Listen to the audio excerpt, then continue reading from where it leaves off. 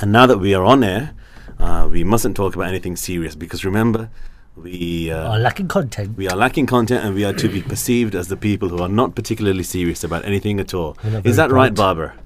Welcome to the Lacking Content Show on 93.5 Unity FM. Brisk afternoon. It goes out at 4 o'clock. Welcome to Mumtaz here, who is speaking now. You can hear him in your speakers or in your headphones, however you are consuming this content, which actually lacks content, unfortunately. And you can get us on lackingcontent.com. If you go to lackingcontent.com, surprisingly, you'll find content there now. And do you know what? People have been listening to our show. I've been getting. I have this app. It's one of those admin consoles, and you can track who's been listening and from where. And I think I've been on it once. Did I? I wouldn't expect you to be listening, Mumtaz. No, I don't. I just went onto the website once. Anyway, shall we say the customary greeting of the Lacking Content Show, which is very good to you. And very good to you too, sir. And very good to you, Mumtaz. And very good to you. Thank you. Why are you speaking in a strange way? Is it because you were talking about a takeaway establishment in which you were treated poorly? Yes. And you made an impression of the man who treated you poorly. Is that correct? No. And it wasn't a very nice impression, may I add. No, it wasn't. The thing about me... But a strange thing came from that, sorry to cut you off, is that you said you don't drink from plastic cups. I try not to. Do you mean plastic cups made of plastic or plastic disposable cups? No, I just generally don't like drinking from plastic cups. Do you like drinking from a metal cup? Because I do. No. It has to be there's something glass. There's something old school about a silk... Have you ever... Probably, yes. Drunk from a clay pot? Yes, I have. I have. I prefer that. A matka. Matka, yeah, from a matka. I have, but I can't remember. It's been so many years. I prefer that, but I did that when I went to Pakistan many years ago, late 80s, early 90s. I can remember... that whole thing has just disappeared. I can remember going to a village and they were using dried cowpats as fuel to burn under the cooking pots, under the stoves, under the cooking pots, in order to, I don't know. Is that environmentally friendly, or is that a necessary release of methane? It's probably better than a diesel generator, I guess. It's very organic. Let's just put it that way. What would Greta say about it? We must ask her, because she's the authority on these things. Welcome, anyway, all of you. I'm happy to see you. Last week, I put on some of the podcasts. Can we just stop there? He's happy to see us. Oh. How about on this side of the fence? No, I don't want to see him. Well, you can always close your eyes and just listen to my dulcet tones. Okay. Somebody sent some nice feedback about the show. Did they? Yeah, they did. Oh, yeah. I can't remember it specifically, but I remember the overall... Must be something about me then. The overall impression about it was positive. No, Mumtaz. Nothing to do with me. How was your day, if he's forgotten about it, then he normally forgets about everything to do with me. Now, earlier on, you might get the impression, listener, that all the content was created before we came on air. And that is exactly what happened, because we had a very fruitful and interesting discussion off air. And now that I've slid up the faders here, and we are broadcasting on 93.5 Unity FM and on lackingcontent.com, there's absolutely no idea what to say at all. But, Mumtaz, you were talking, as I entered the studio this evening, about how you were compelled to take things with you abroad, things which would be easily available from the very place to which you were travelling. So do you want to tell us about that? Okay. And do you want to tell us about that in Pashto? No, I don't want to tell you in Pashto. Oh, come on. I actually like this topic because things have changed. Thank goodness for that, Barbara. I was only waiting for your approval. Thank you very much, because I am the authority on these things. Yes. Things have changed. Travelling culture has changed. I don't know, Mumtaz. Yes, you're right. When you used to go abroad, wherever you're from, back in the day, you used to take certain things. Cassettes. Cassettes, Vicks. Do you mean travelling as in taking several steps while not bouncing the basketball? No. Is that what you mean by travelling? Oh, you mean going abroad. Okay, that's fine. I just wanted to clarify here. Nice. That's all right. Yeah, have I just destroyed the vibe here? We'll talk about... So what was the staple for you back in them days? Then we'll move on to what you would take today. Rexel, I think, was the staple. Yeah, very funny. Yeah. So the staple thing that your mother said, you got to take these with you. I was too young. Was for it that. leg warmers? Because I remember that being a feature of people's attire. People used to give my parents things to take, but I can't remember what they used to give. But it used to be some really obscure. So I will recall Vicks Vapor Rub because it wasn't available in Pakistan. Okay. Sometimes people would request UK confectionery, so biscuits, chocolates that were not soggy and dry or out of date. I remember people sending medication, paracetamol, because it was free here, and also likely to be genuine, because there is sometimes in certain places there is a problem with fake medication. No, but the other thing is with medication, it's always. Did you just say because it's free here? Yes, on the NHS. Oh, so people were asking you to hustle medicine back across borders. Were you a mule? Were you a drugs mule? No, I didn't. I'm saying people did it. I didn't do it myself. Okay, all right. Of course, yes. We are talking about people here. Just generally. Yeah, if we were to crack open the heels of the shoes, there wouldn't be loads of paracetamols in there. Not at all.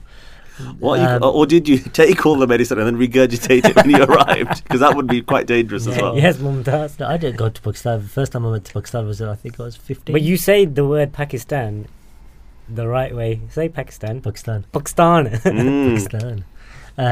Pakistan. There is an alif after the pe, you know. No, Pakistan. So technically we're all wrong here. Yeah. But it's like when they give you some really pathetic things. I remember coming back from Pakistan, they gave you things like Smarties, Puff Crisps. Sorry, they gave you to take back to UK? Yes. Smarties. You like one of them really poxy little children's sweets. But that's nice, because they probably thought this is the nicest thing we can think of to give this young boy. No, they wanted to give it to all and it was literally. Oh, you were just the mule to take Yes. sweets. So you bought in drugs and you took back sweets. Is that right? No, Have I got that correct? I didn't take drugs at all. No, okay, I understand that. I'm sure. But you it's didn't. confectionery I brought back, and you're thinking this is absolutely pointless. Sounds like a confectionery cartel going on over there. It was, and it was poxy. But the worst thing is, if you didn't take them things from them relatives, they'll never want to speak to you. And I should have realised at the time I should not have taken them. I would have never have to speak to them again. Did you ever come back with the suitcase bigger than the one that you took? Is the took? theme of your life trying to avoid speaking with people? Yes. Because this is how ironic that you are a co-presenter of a radio show. Luckily, the thing is, nobody else speaks back. I mean, it's lucky that we don't value your contribution. Otherwise, it would be even more ironic, wouldn't it? Yeah, exactly. Story of my life, isn't it? It's very strange. But actually, the reason why we got onto this topic was somebody gave Nadia. Yes. Nadia, the studio manager. Right. Yeah. A bag of atta or flour, 25 kilos to take to Pakistan. I'm sorry, what? 25 kilos of elephant atta, or what was the other? Asli atta. No, she's talking about a special, not to take to Pakistan. To Pakistan. So she took. Carrying coals to Newcastle. That's the birthplace of atta. Exactly. Atta is flour that is customarily used to make chapatis. Listeners, and they wanted her to take it, and this was a very specific atta. So people wanted her to carry flour used to make chapatis from the United Kingdom. Great Britain and Northern Ireland. Let me correct you. To Pakistan. To Pakistan. To Pakistan, yeah, that's fine. But the atta was very specific. Right, the atta is basically for a specific type of chapati. Was it like you can get pollinated honey from bees in a certain locality, and so that atta had been touched by people who live in small hills? It's called makkani atta for makkani roti. Can't you get that in makkani roti is gold in colour. It is gold in colour, you're right. I mean, all of this is very obscure. I'm so sorry to listeners who are not deeply embedded in Asian culture, because this is probably going to sound like absolute gobbledygook. Yeah, but the other thing is, you'll take stuff. I went to Pakistan in March. I had 53 kilos of allowance. I had about 7 or 8 kilos of my own stuff. Of what, the Mumtaz? Kilos of what? Yeah, exactly. So, are we going into mule territory again, Mumtaz? No, when you go on planes, you have kilos of stuff.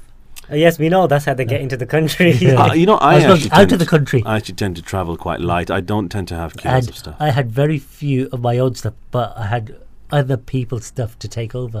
You travel light, my old friend, my old mucker. I had very few of my own stuff. I'm still reeling from that sentence structure. And light is far from it. Let's just say he carries a very large as this table, green military-style bag, which can be seen from the runway. I have had that bag since I was about 14 years old, and at that time when I bought the bag, I could fit in the bag. So the and bag I get my large friend, the Harsh, as you know him, to zip me up in the bag. It's like a hold all, very large. This is getting. Are you allowed to carry on with the story? And carry me over his shoulder because he was very big. Have you ever been left in a lift? And then he used to put the bag down, and I used to emerge from it like it was a magic trick. Have you ever been found in some certain establishments and then popped out of the bag? That's very vague. I mean, I probably have been found in certain establishments, but it depends. In the bag? It depends what various bodyguards around you? No, I don't know what you're getting at. I'm confused. Okay, this is... We'll have to...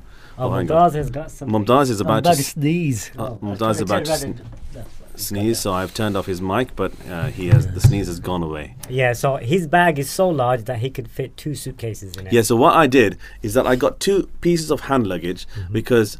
last time I travelled abroad, I was actually going to meet my dad in this same location, and he had said to me, there are a few things I've forgotten and a few people that I've met that I would like you to bring gifts for. This is a standard sort of thing that you can imagine.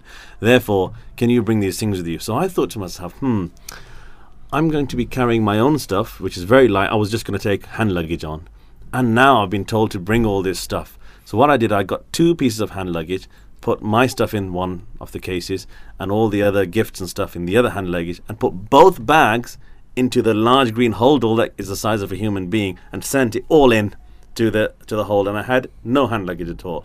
And then on the way back, I thought to myself, I have an option here. I can ditch some of the cases and just bring back the hand luggage if I want to travel back light, or I can bring it all back and some of it will be empty, etc. So this is how we manage it, and in the end it was quite useful because some of the stuff that we had, because you bought cricket bats and they were large and bulky, we distributed some of the things we wanted to bring back across, and I had extra space, so it worked out well. It was a logistical triumph, I think. Arriving at the airport was fun, let's just put it this way, because landing in a country like that where it's a brand new airport, so logistics are not really... It didn't look brand new at all. It's a new airport. What was that? Islamabad airport. And let's just say the passengers were somewhat... how could we describe it? I'll tell you what, the best way to describe the behaviour we saw was that we hung back, waited till everybody dispersed, which was sometimes about an hour, and then we carefully and quietly went in the direction that we needed to go. Then we hung back some more, waited till the kerfuffle had subsided, and then we would proceed. And then we hung back some more, and then waited for them to finish their breakfast, and then our luggage would slowly come out. Yeah. And all the passengers were somewhat irritated, and we cracked a few jokes, and the whole terminal was laughing. Let's just put it that way. You know, we think that they were laughing with us. It could be that they were laughing at us. I just recall that one person who was so happy to hear that joke. I mean, it started with me taking a Snapchat and of some Beatles, and you and myself started commentating on what the Beatles might have been saying. And then there was a PA announcement on the tannoy. Yeah, in which it started off whereby they just started listing names. So they were like Abdul Rahim, Shahzad Ahmad, and I thought, and it carried on for a while. There was a list of several names, and presumably there's going to be an announcement about them. So I just turned to Akib before this announcement had finished and said, "What if he says at the end of this, these are all names?" What if just that's the announcement? He just thought he'd share some names that he was reading out with people, and that was it. And we were overheard, and that broke the ice a bit, because when you're waiting for 2 hours for your luggage to emerge, I think there is a certain amount of pent-up frustration, and we could see that reflected on the faces of our fellow passengers. To be fair, they're normally really good. What I remember of Islamabad. Yeah, I think they genuinely were having their breakfast. That was 60. Because we peeked through the barriers. You know the floppy barriers through which the luggage comes on that trolley, not the trolley, the carousel.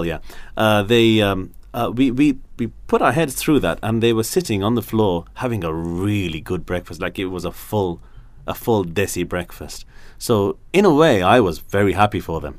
And I was happy to wait as well, because when you see somebody having such a good breakfast, you don't really want to disturb it with luggage handling, do you? Well, the thing is, the reason why they want to get out, because they've got relatives outside waiting for them. Yes, yeah. And unless they've got a mobile phone nowadays, they would. It worked out in our favour, because we were waiting so long that the crowds that are normally there had dispersed, and that was quite nice. One thing I do find really annoying, as soon as you go out the airport, then people try to like overhelp you and try to get somebody. I'm like, just leave me alone. This is I wonder if there are any this is where I wish we had listener interaction. I'm really thinking about, I don't know, is there a way we could somehow get some messages in or something?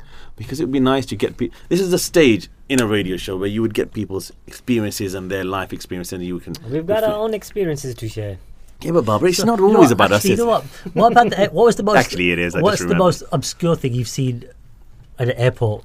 Especially on a PIA flight. No. I've seen a very obscure thing, but not in a different country, not in Pakistan, in a different country, in Saudi.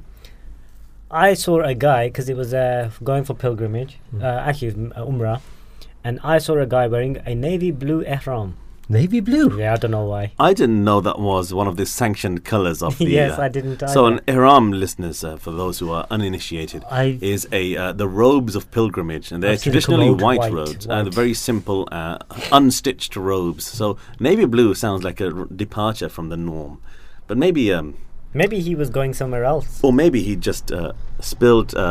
ink. An ink cartridge from his fountain pen. And it was a very absorbent robe. And it just took it dispersed throughout the robe. Maybe he had a fountain pen in the top pocket of his ihram and it leaked. When is the last time you owned a really good quality fountain pen? Because I used to do everything in fountain pen. Very recently, actually, from my last workplace, I was given a set of Schaefer pens, one fountain, one ballpoint. And I still have them at home. I had the Parker calligraphy set, and they had different nibs that you could interchange. I do have a Mont Blanc though. Oh dear! Ooh, yeah. You know, some of those very smooth pens, I actually don't like writing with them because I find them very slippery. I prefer to have something like a bit of grit, a bit of grip on the. Some of them are more style over substance, I find.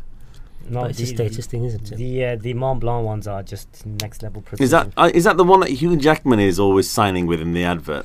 And he looks extremely well kept and it's the one where you have to go like this. Have you ever used one of those pens and found it to be much better than your average Papermate or something? I actually think the best pens I've used are the fine nib Papermate ones. See, I like the Bic 1.6mm nib, which is the ballpoint but with a thick line. I like the Uniball. Yeah, I know you like the thick line.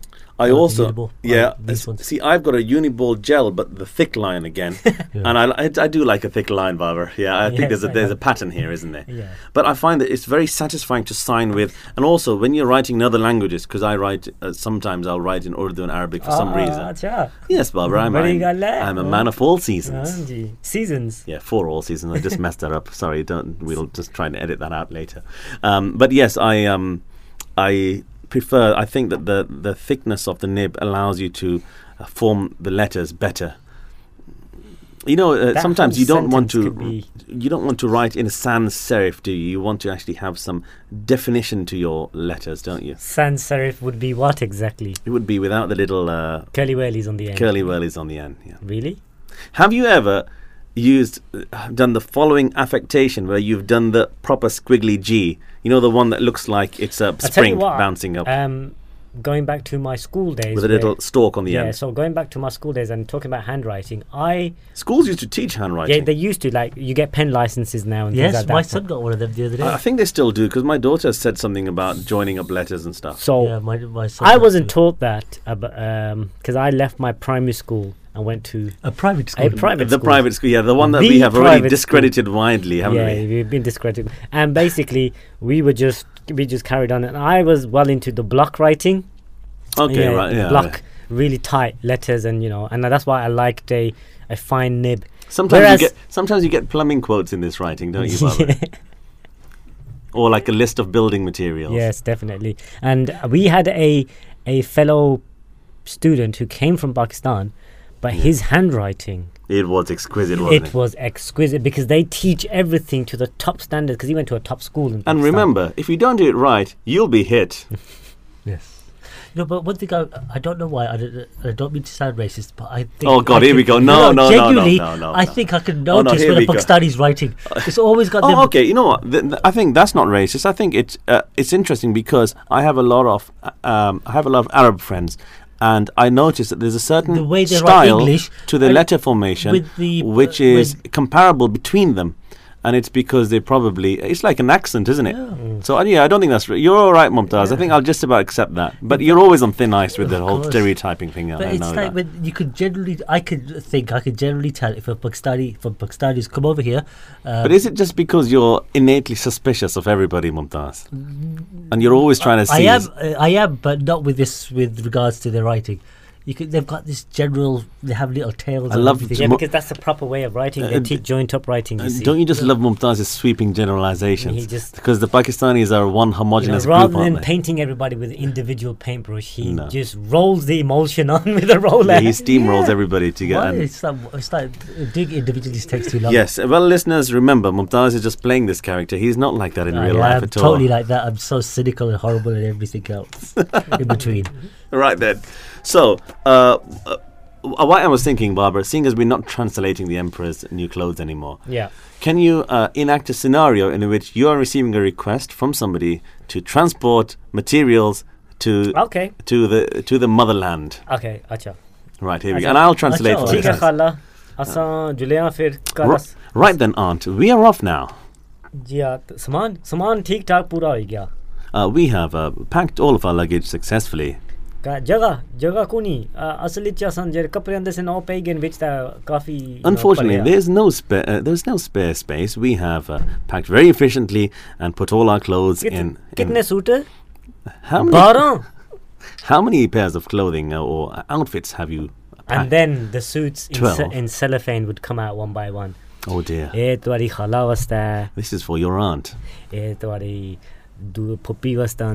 is for your aunt, but a different word for aunt. This is for your sister, who is not a sister, and you may end up getting married to her.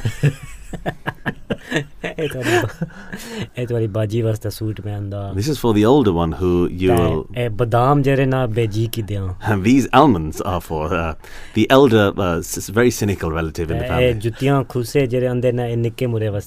And these very impractical pieces of footwear that look like Aladdin's shoes are for the young nephew who will never put them on. These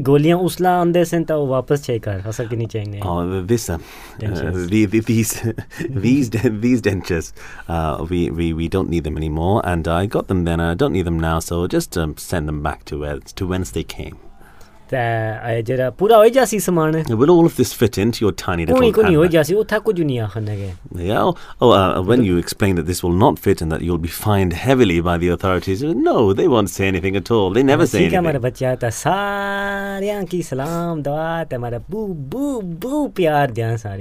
False falsehoods. Saving face. May God be with Godspeed, young nephew.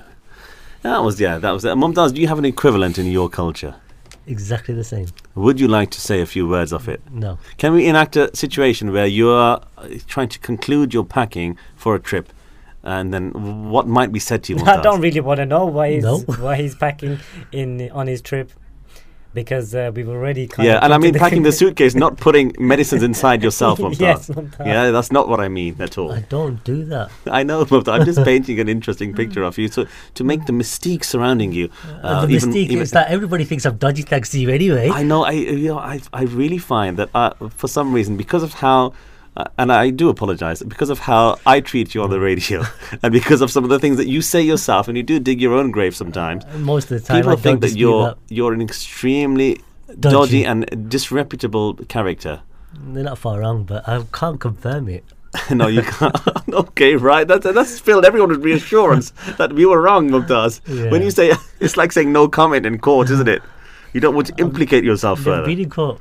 Oh, well answered. Well answered. Have you ever been in court? Just, like to tennis court, badminton court. Have you ever been on jury duty? Yes, I have. I never have been called up. I'd love to be called up. And you know what? Now that I'm actually working in a specific place of work, I would like to. Where else would you? No, before I was freelancing, you see, and so I was my own boss. But now that I'm working some of the time in a specific place of work, I would like to be called up even more for jury duty, because I think it'd be nice to last a very long time. No, it depends on what case you're on. All right, Mumtaz. You're on, eh? I have to say, though, that this is a perception of people who haven't been on jury duty, but anyone I've spoken to who's actually been called up and has had to deal with a genuine case of that's lasted a few days or even gone into the weeks, they've all reported back to say, no, it's a very heavy burden. It's actually a very serious thing. And they've all been quite not traumatized, but chastened. It depends on the case. They've been chastened by the whole experience, and they find it to be a very solemn listeners, if you are ever called up for jury service, please do note that one of the conditions is you do not discuss the case outside of the court. And it happens every single time. You will discuss that. No, the people that I know who have been on jury duty, they never discuss the case. Sometimes they would say to me that it's been very heavy going and it's been very, very difficult to listen to some of the evidence and some of the accounts. It depends on the case, yes. But my friends have happened to never. Actually, my mum's been on jury duty, and she had a very interesting experience. But again, she never divulged what she was actually dealing with. But yeah, I mean, depends on the case. Reminds me of an episode of Minder where Arthur Daly was on the jury, and then he convinced all the jurors the other way. Stand on me, that boy is innocent. Well, yeah, you know what? There should be some kind of training. Oh, look, it's time for the adverts, so we can't go into it. But there should be some kind of training. Conducting some training in the adverts. There should be some kind of training for members of the public to learn how to understand and interpret information, how to debate and make decisions in a collective and collaborative way. I thought we had the ads coming in. We have now. We'll be back after these words.